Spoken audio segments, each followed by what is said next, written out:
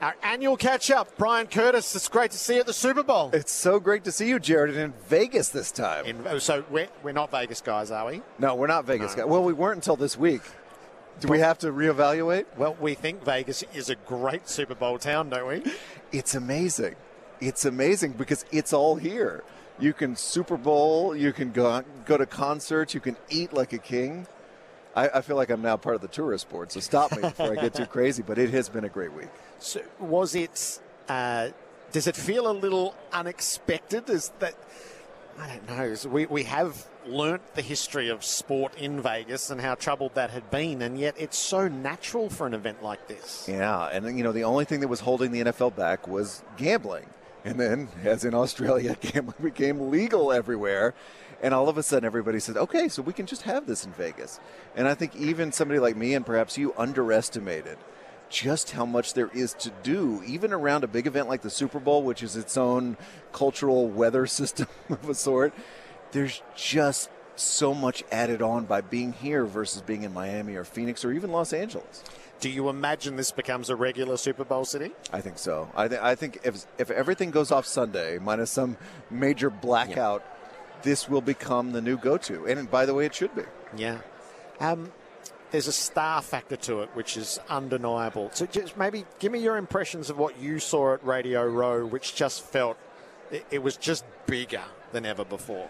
I think the guests have been bigger because now you can get famous football players and stars and wrestlers to come in here because there's the attraction of coming to Vegas too. So we've had The Rock today. We've had Deion Sanders, a.k.a. Coach Prime today. We've had Joe Montana today just walking around here. Again, this is not typical. We had big stars, but these are big, big, big stars. Plus, Josh Allen starting quarterback of the Buffalo Bills. I mean, it just has been that extra level, I think. And then from the media perspective, you and I both commented on this before we got on the air today. The number of reporters here, the number of media outlets, the number of companies represented here, it's just on a different level than I've seen. And I've found the evolution of what radio has been to it's a very visual medium. the way this has grown up has been really quite startling. Unfortunately, Gerard, some of us still have faces made for radio and voices for print in my case. But yes, it has become everybody's kind of on television now. Even if you're on radio, everybody's being filmed. You're filming people who are doing radio hits, right? It's all become a very multimedia event in a cool way. The threads around this Super Bowl, separate to the game, are so rich. One of those is Taylor Swift, which I've listened and read right through the year. It felt like America totally tied itself in knots over this. And I don't know whether that holds. Look, the Super Bowl is a star-spotting event anyway, so there shouldn't be any shyness around it. What have we learnt across the season, the Taylor Swift season? Well, the arguments really changed in the last week because then somehow it became a political issue tied up in the 2024 presidential election, which is not words I thought I would be saying to you about Taylor Swift. I think what we learned is that we finally found a cultural force in America that is as big as the NFL. And maybe we knew that about Taylor Swift. We probably did. But to see them come together and to see that there could be a multiplier effect to football in the United States, that's shocking. That's absolutely mind-blowing. And people who have no interest in football or the Kansas City Chiefs suddenly tuning in and not wanting to miss a moment. I just think, I'm always coming like, football is America. It's inextricable. When the pandemic happened, football had to happen or American society would have collapsed. I think I've said that to you before. But now you bring Taylor into it, and you're like, oh, my goodness. We have these two behemoths coming together at one place, and it is – that, I think, has been eye-opening even for people who thought she was big and thought football was big. What might the Super Bowl effect be, do you think, if she gets there? It feels like the last 24 hours is all going to be spent on will she get there? Yeah, we're usually worried about injured player playing. We're about Taylor making the flight over from Tokyo. I think we're going to see record viewership. It's about 115 million last year. I think we will get way over that. And just an awareness, a different kind of awareness. Like somebody, I think of my mom. My mom's going to watch the Super Bowl anyway, but she will have a storyline now that she will understand even if she does not pay any attention to the football. We're going to use your mum as the other touchstone here with the Tom Brady debate, as he confirmed that he is going to take the position at Fox next season, so Greg Olsen will make way, which has been deeply intriguing to watch all of that unfold as well. Just give us your thesis on what's happened there. Calling games next season and calling next year's Super Bowl in New Orleans. So what a start. I've never seen a player of his magnitude actually want to be an announcer because he's different, right? Kobe Bryant thought about it before his death, I think. He would have been sort of in that stratosphere somewhere. But to have somebody who makes so much money just by being Tom Brady want to sit in a booth like you do, Jared, and actually call a game and not own his own business, produce himself. No, he's going to be at the beck and call of producers in a truck. I mean, think about that. I think it'll be really interesting to see how critical he's willing to be of other quarterbacks. I mean, he's fresh out of the league, only 1 year. But I think he's also just going to teach a lot about football. And I think the attraction to him is to teach about football and stay close to the game. And then we'll see, is this a lifetime pursuit? Is this a real second career? Or is this something he does until team ownership becomes a possibility or his next great business venture? How high are the stakes for him as he does it, do you think?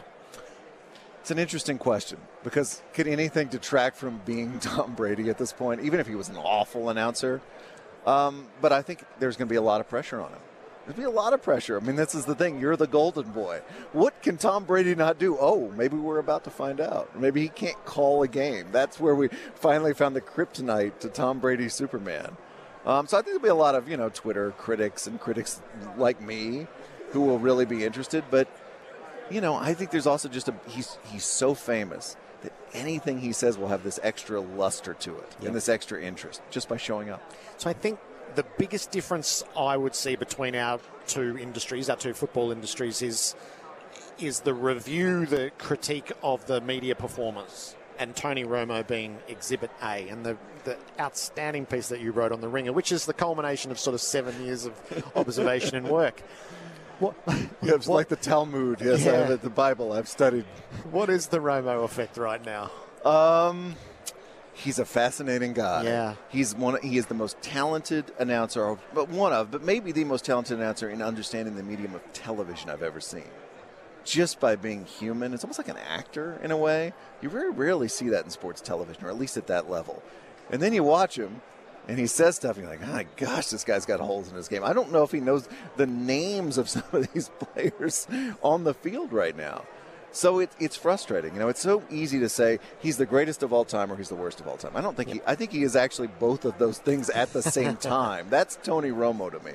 How much does the football intellect and being able to put it across matter against the magnetism in his television performance and the push and pull there?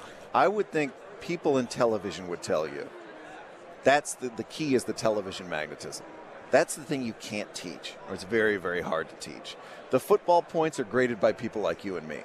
So if you have that, if you have a magnetism to people at home, you can get away with a lot of stuff.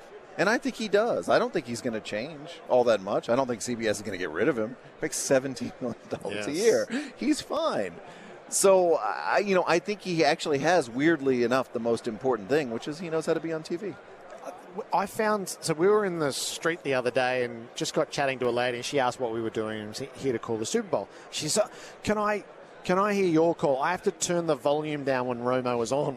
I thought, oh my, that's just a random, I think she was a Chiefs supporter in the street, that she would have that reaction rather than that. There's something sort of, it feels like there's an innocent, cockeyed optimism to him in the way that he calls a game, which I would have thought might have drawn the regular fan in perhaps more than it does. I think it did initially, and then he got his $17 million a year contract.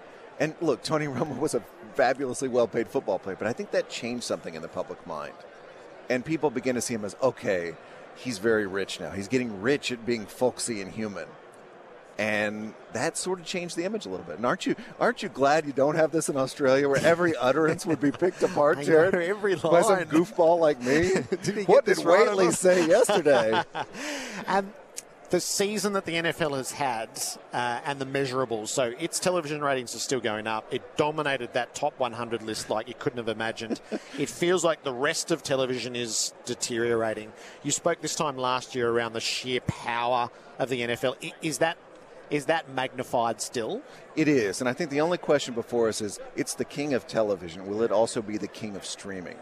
This year we had our very first NFL playoff game that was on streaming only, on the Peacock streaming service. That was very interesting. Still got 20 million viewers. Think of that, just 20 million. And that was a lowish number for a playoff game. But I think what they're worried about now is, will we be number one in the next world? We're all crossing a bridge together here.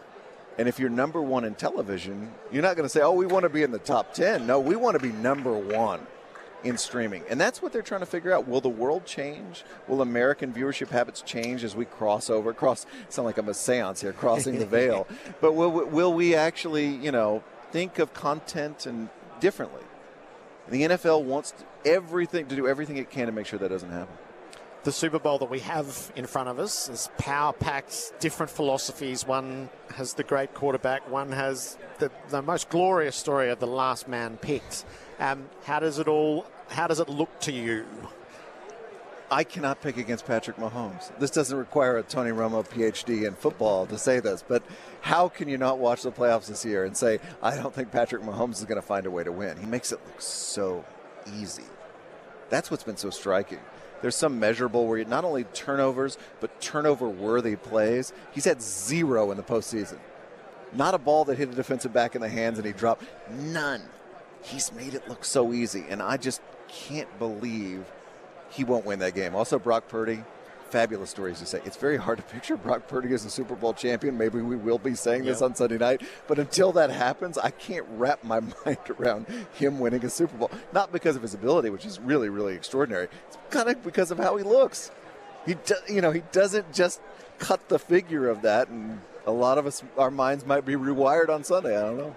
The difference in philosophies or realities. So one pays the quarterback everything and makes do with whatever else you can.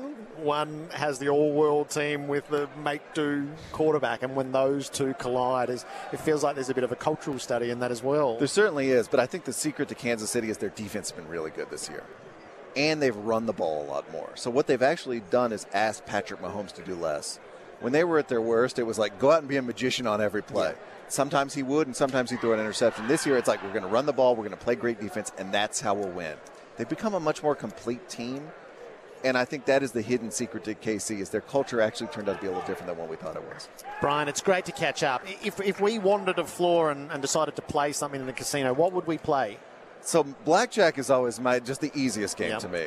Now, it's like a $25 minimum, Jared. How flush are you? No, that's a bit frightening. If you double the bet, So I think at the Tropicana, which they're about to knock down, there might be a $10 table there. I actually saw a $5 table. $5. Is that more your speed? It might be. Bryan, above all, it's great to see you. Thanks great for to joining see you, Jared, us again. as always.